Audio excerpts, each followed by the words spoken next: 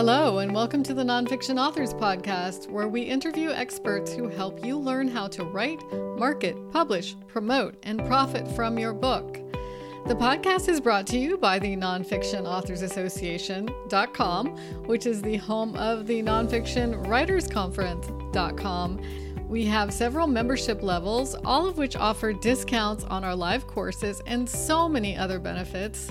Find out more at nonfictionauthorsassociation.com/join. Hi, everybody, and welcome to this week's edition of the Nonfiction Authors Podcast. I'm your host, Carla King, and today our guest is Ryan Scott to talk about synthetic or AI voices for your audiobooks and other content. Let me introduce our guest, and then we'll start the conversation. Ryan has a long history in technology and the internet. He began with co-developing opt-in email marketing, then created CauseCast, a platform that empowers large corporations to make a difference through volunteering and giving.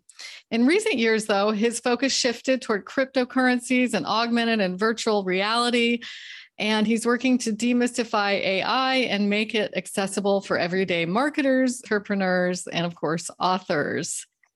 Most recently, Scott has been building AI applications, including one for automatic blog post creation and a chatbot service. His latest is Audie.ai, a website where authors can quickly and automatically create an audiobook from a manuscript. Hi, Ryan. Welcome to the Carla. podcast. Thank you for having me. And I'm excited to discuss the latest in our AI and specifically today, synthetic voices, as regards your text-to-speech platform, Audie.ai, which I've looked at and tested a little bit, and it's awesome. When did you launch Audie.ai, by the way? I feel like we're in a continuous process of launching. And in fact, after we launched, we found right away what the issues were that people were having and what they really needed. You kind of can't know what people really need until you kind of put it out there for them.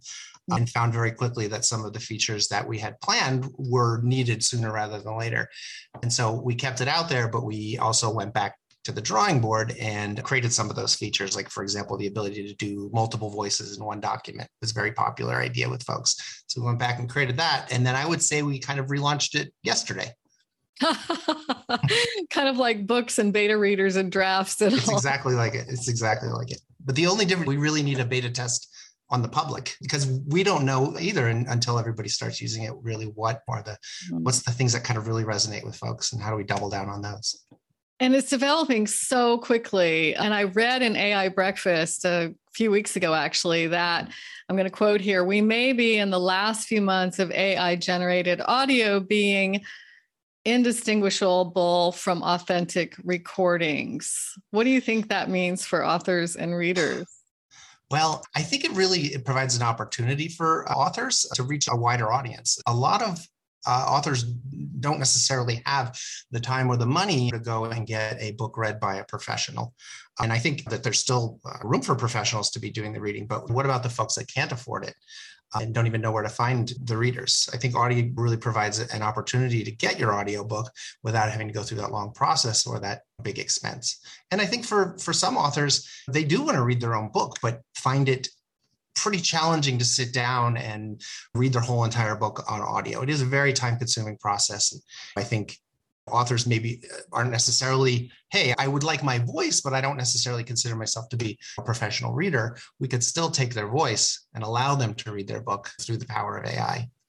Well, I'm raising my hand on that one because I have tried to narrate my own books and my voice just gets tired. So I gave up. So I'm going to just let's wait on the voice cloning because I really want to talk about that.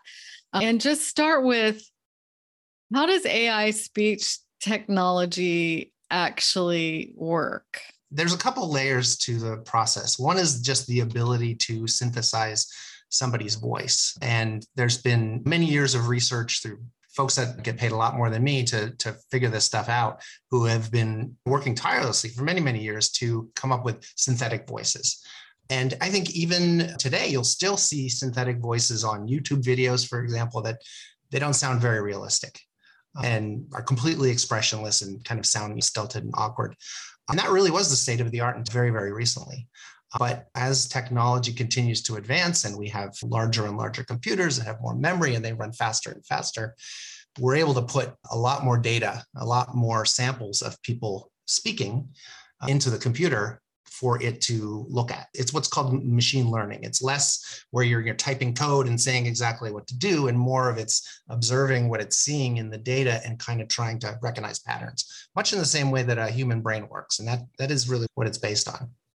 Okay. So it's kind of learning like a person.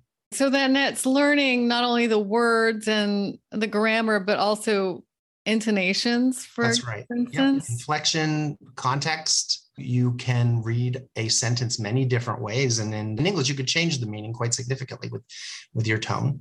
In terms of an audiobook, reading it in different ways will just sound, it'll sound more natural. You're going in it with different pacing at different parts of the sentence. And the AI now can do that. Sounds quite realistic simply because of that. I think people listen for that syntheticness and want to hear things being repeated kind of the same way. And when it doesn't do that, they're very surprised. I want to go back to something you said about why authors would use a synthetic voice instead of their own or an actor. I think for a lot of fiction, people want to use actors because they really act out the parts, right? And I know AI speech technology is coming with that as well.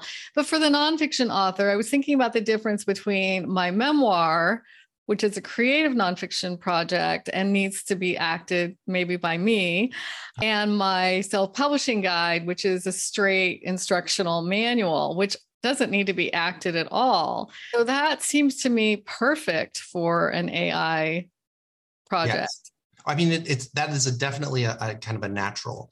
Although when I'm in there playing with the voices, I do find that there's some of them that are particularly good for nonfiction books, and they've got a very kind of direct tone. You get some that might be good for a nonfiction book about a war would be different than a nonfiction book about something else entirely, a business, for example. And some voices are more commanding, some voices are more deep and strong.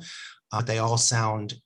I guess the one thing that kind of ties them together is just the realism behind it, and that you can listen to it for quite some time, like you could a human voice. But I think to address one other thing that you said, if you don't mind, the ability to have it acted was something that I thought too would be very tough to do. But there's kind of two ways that that's approached. And I've heard some very convincing voice acting done through the AI. Part is in picking the right voices that kind of had the right tone to begin with. But the other is the context of what's written.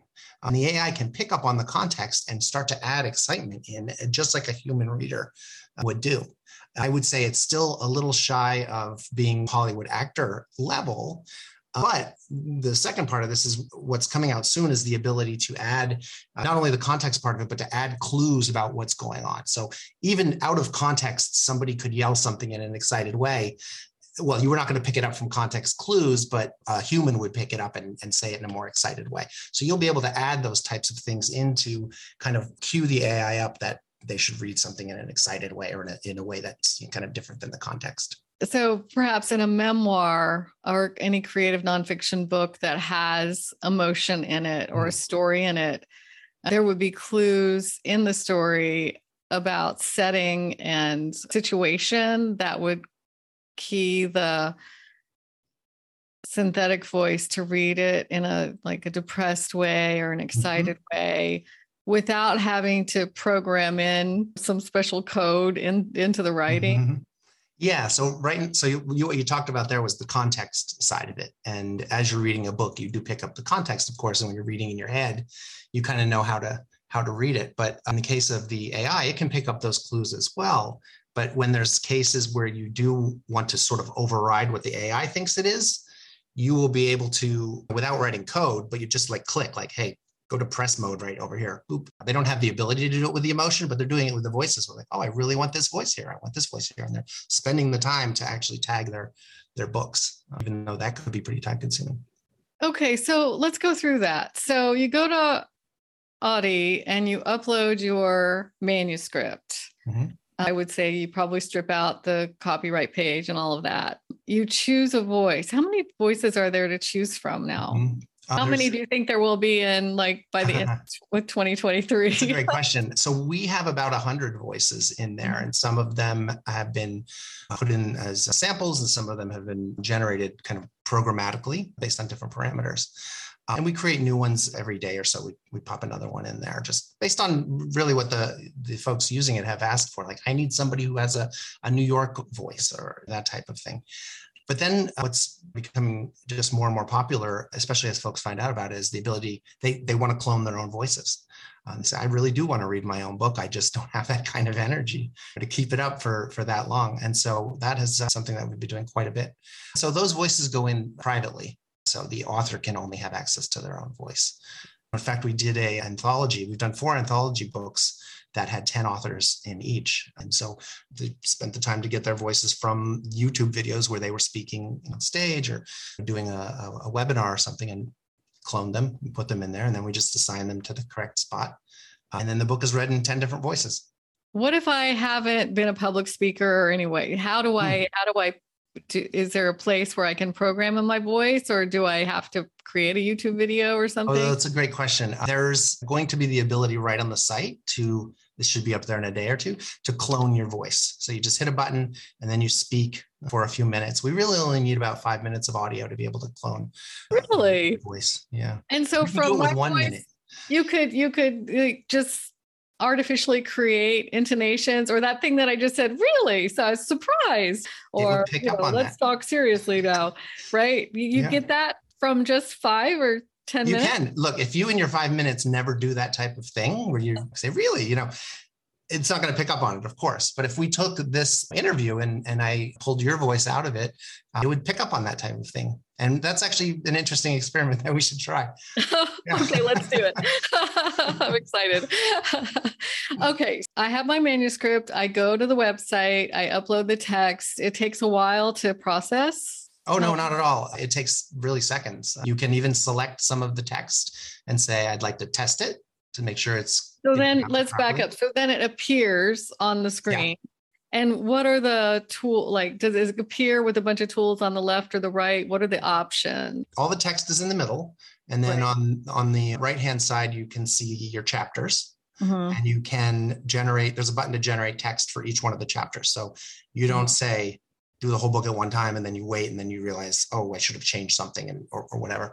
That wastes a lot of time for the AI. But then there's also a little button where you can click to select the voices. There you could, if you have multiple voices, you could just click in your text where you want the next voice to be and hit the voice, and it puts a little tag in there. It says, Carla speaks here. And then Ryan speaks here. And then that's it. You just hit generate, and it generates. It takes to do 10 minutes of audio, takes about a minute to process. It's very, very quick. So you could do your whole book in a very short amount of time. Okay. So the feature that's coming, what will probably be out by the time this podcast is published, is I could have a paragraph or a chapter spoken by one person, click that. So that is the slow process of assigning voices. Yeah. So if you have dialogue, for instance, like in my memoir, I have dialogue. So I could actually have a male South African voice do the male South African guy in my book, right? That's exactly right. And in fact, that slow process of tagging is another part that we are able to automate using AI. And so that's not here yet, but I was literally working on it today. And it's just incredible to see you feed it to something like ChatGPT and say, identify all the speakers and put a tag in front of their name and give it no context whatsoever. It figures it all out and it puts the tags in front. And so we'll have that ability on the website. Wait a minute. So I put you help me put my manuscript in ChatGPT. No, you would just come to our website and you would hit load the manuscript. It would load it up and then you'd hit a button that would say, identify speakers. And it would just put all the little voice tags in front of all of them. And then you would just need to say, oh, I want this one to use this voice. This character uses this voice. So how the heck does it look at dialogue tags? How does it know who's talking? Well, the same way a human does, right? That's when they're reading, right? When they're reading, right? It really just reads it. And as long as the author has made it clear whether they don't tag it, like Hemingway is famous for not tagging. It's just he said, she said, he said. he doesn't identify them, but because he's a skilled writer. Right. Right. And you know what? ChatGPT is actually very good at picking that out. It seems to be as good as a human. I did some tests and I deliberately made some text that was confusing. I didn't identify one of the people at all. It was just, they said something about a mother, and then she heard there was a voice from the other room saying, "Hey, I heard that."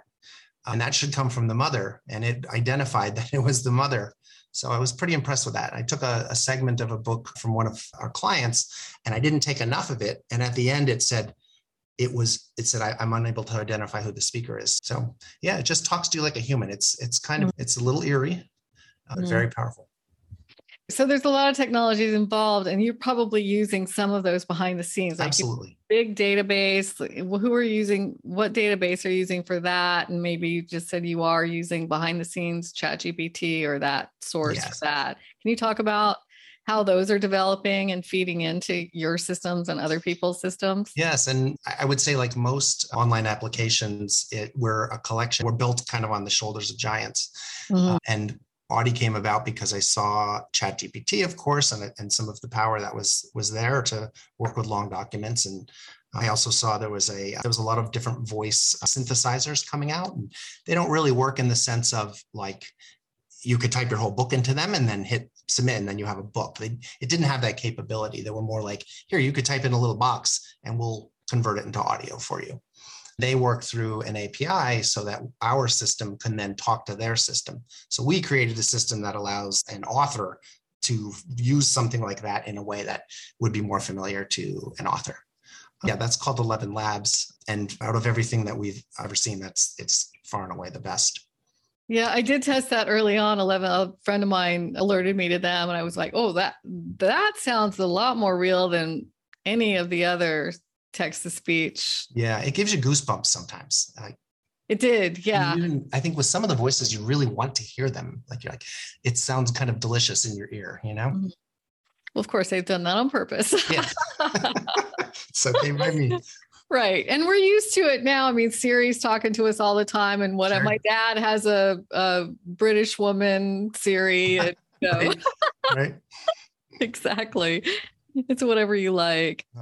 I do want to make clear that this tool that you have, it does the audio, and then do you get it in good shape so then you can upload it to Find Away or ACX or whatever? How do you take it from there? Yeah, that's a good question. Everything there's very standard formats that everybody wants to receive it in, and they're all MP3 files. They're all the music files essentially that we've been using for years, and they are just numbered with the chapter as we've found them, and then the name of the chapter .mp3, and those files can be directly uploaded anywhere.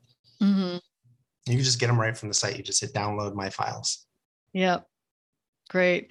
And I know Amazon has forbidden, we went to that earlier, has forbidden artificial voices, but pretty soon they're not going to be able to tell. They're not going to be able to tell. And I think it's going to be very hard to resist this. But the top fastest growing segment of books are AI written or AI contributed to. And if people want to read them, they're going to be selling them. And in fact, they are selling the AI books, AI written books.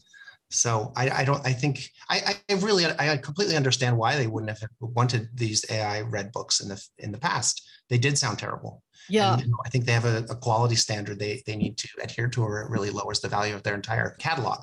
But I think that day has come to an end.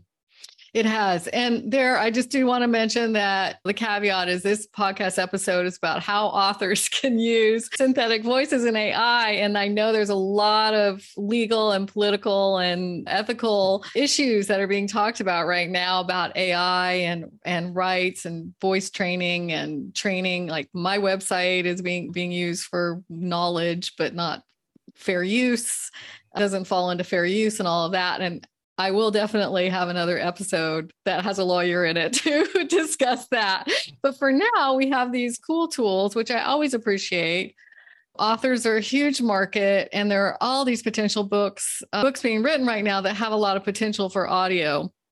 And it doesn't cost that much to create an AI generated audiobook. Can you talk about the price ranges and the word counts and the actual cost? for the author? Sure. So we charge based on the usage, which is very much in line with how we're charged. So if the author, let's say, is using it to do a lot of tests, those can rack up some charges. And by rack up, I mean, they are still incredibly small compared to having a human do it. So the average book would be, say, maybe it was around 500,000 characters, which I know isn't the normal way to talk about a book, but that's kind of how we do in the tech world, would be maybe $330. I mean, that's the size of our biggest account. And so that's enough to do a book and do a bunch of testing on it as well, and making changes and really kind of spending your time to do it right. I see. So you're paying 11 Labs and the ChatGPT databases. What is it called? Well, OpenAI's. I'm paying OpenAI. You're paying OpenAI. You're paying 11 Labs, and so you're paying for time. So we're paying for that time. Exactly. But under $300 is a pretty. From what I've seen with the prices of doing an audiobook, it's quite expensive. Mm-hmm. Yeah. It is. And besides books, what do you think the other potential for audio is now? I was thinking about just making your blog post audio, for example. Yes, I think that's a great use case. And we've heard about that quite a bit. So folks are using it for that. I think you need to kind of be multimodal with as a marketer, you need to be multimodal. And well, as a book author, you kind of are a marketer as well, right?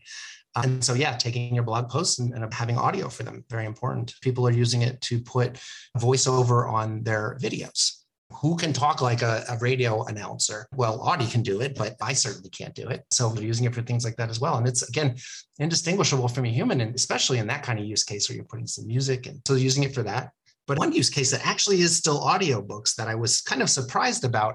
I just today was looking up the history of audiobooks and found that it started in the 1930s, the American Foundation for the Blind and the Library of Congress. They had a project, the Adult Blind Project, were the first to produce audiobooks. One of our very first clients that came to us is an organization called Christian Recording Service. And what they do is they take copyrighted books, and they're allowed to do this. The government allows them to do it. Take those books, turn them into audiobooks, and then they provide both Braille and audiobooks to the folks that can't see as well, which I thought was really a great use for this technology. That is a great use. Here is a use case that I think is important. A podcast, you can max out in a country how many viewers or how many listeners that you have, but you can really expand your audience by converting it into other languages. It is happening now. It's in kind of the early stages right now. But yes, it's happening. And it'll be, say, Carla, you were doing it and you were speaking Afrikaans or something like that. You could absolutely do that. It would sound just like you. It would laugh like you, but you'd be speaking a completely different language. That's kind of amazing, because I do have a lot of readers in Holland, Germany, and Sweden, and China. So I could read my own memoir in all of those languages, in those markets. And it would take you 5 minutes of talking. So I want to know when that happens. Yeah. Stay tuned. I think with marketers, what we're seeing, especially because of the rise of AI, is we're seeing them automate a lot of their marketing processes. And so a natural part of that, if you're creating ads in an automated way and want to reach a big audience, or you want to have an automated process, you're going to need to automate the audio part of it as well. It's just a natural part of it. So I think that's the biggest thing right now. But yeah, I think there's a ton of different ways that it can be used. What are you most excited about? I think I kind of like the idea of kind of these old-timey radio plays where they're reading with a ton of expression. And even I think adding audio sound effects and things like that. I think I don't know, it shows my age, but it's just sort of very evocative. And I kind of like the idea of being able to create them without having to assemble a gigantic team to make it happen. I think with all these technologies, it's that how much can you do as one person it's gotten to be so much. You could make your own productions. And that to me is very exciting. You could produce your own play with sound effects. And that's great. I mean, I listen to audio probably more now than I read, because I'm doing a lot, driving or walking, housework. And I think a lot of people are. And since we look at our screen so much, and I look at my screen so much, I have my Kindle, but I'm reluctant to open that up because it's more screen time. And I really love the voice acting as well. I really do. Yeah. So I'm really glad you have the time to talk with us, and I hope you'll come back and give us an update. I'd love to. And in the meantime, where do we find you and your progress in all of this? I think the best place to go would be Audie.ai. And that's it. Thanks again. And we'll talk later about more cool new stuff in the future, in the very near future, I hope. Thanks, Carla. And thank you to our listeners for joining us here on the Nonfiction Authors Podcast, brought to you by the Nonfiction Authors Association and the Nonfiction Writers Conference. We hope you'll subscribe to the podcast wherever you listen to podcasts. Visit the Nonfiction Authors Association's website for show notes and transcripts for this and every episode, and you can find the video edition on our YouTube channel. Until next week, remember, keep writing, producing, improve your craft, and publishing your work. The world needs your experience and expertise. Thanks.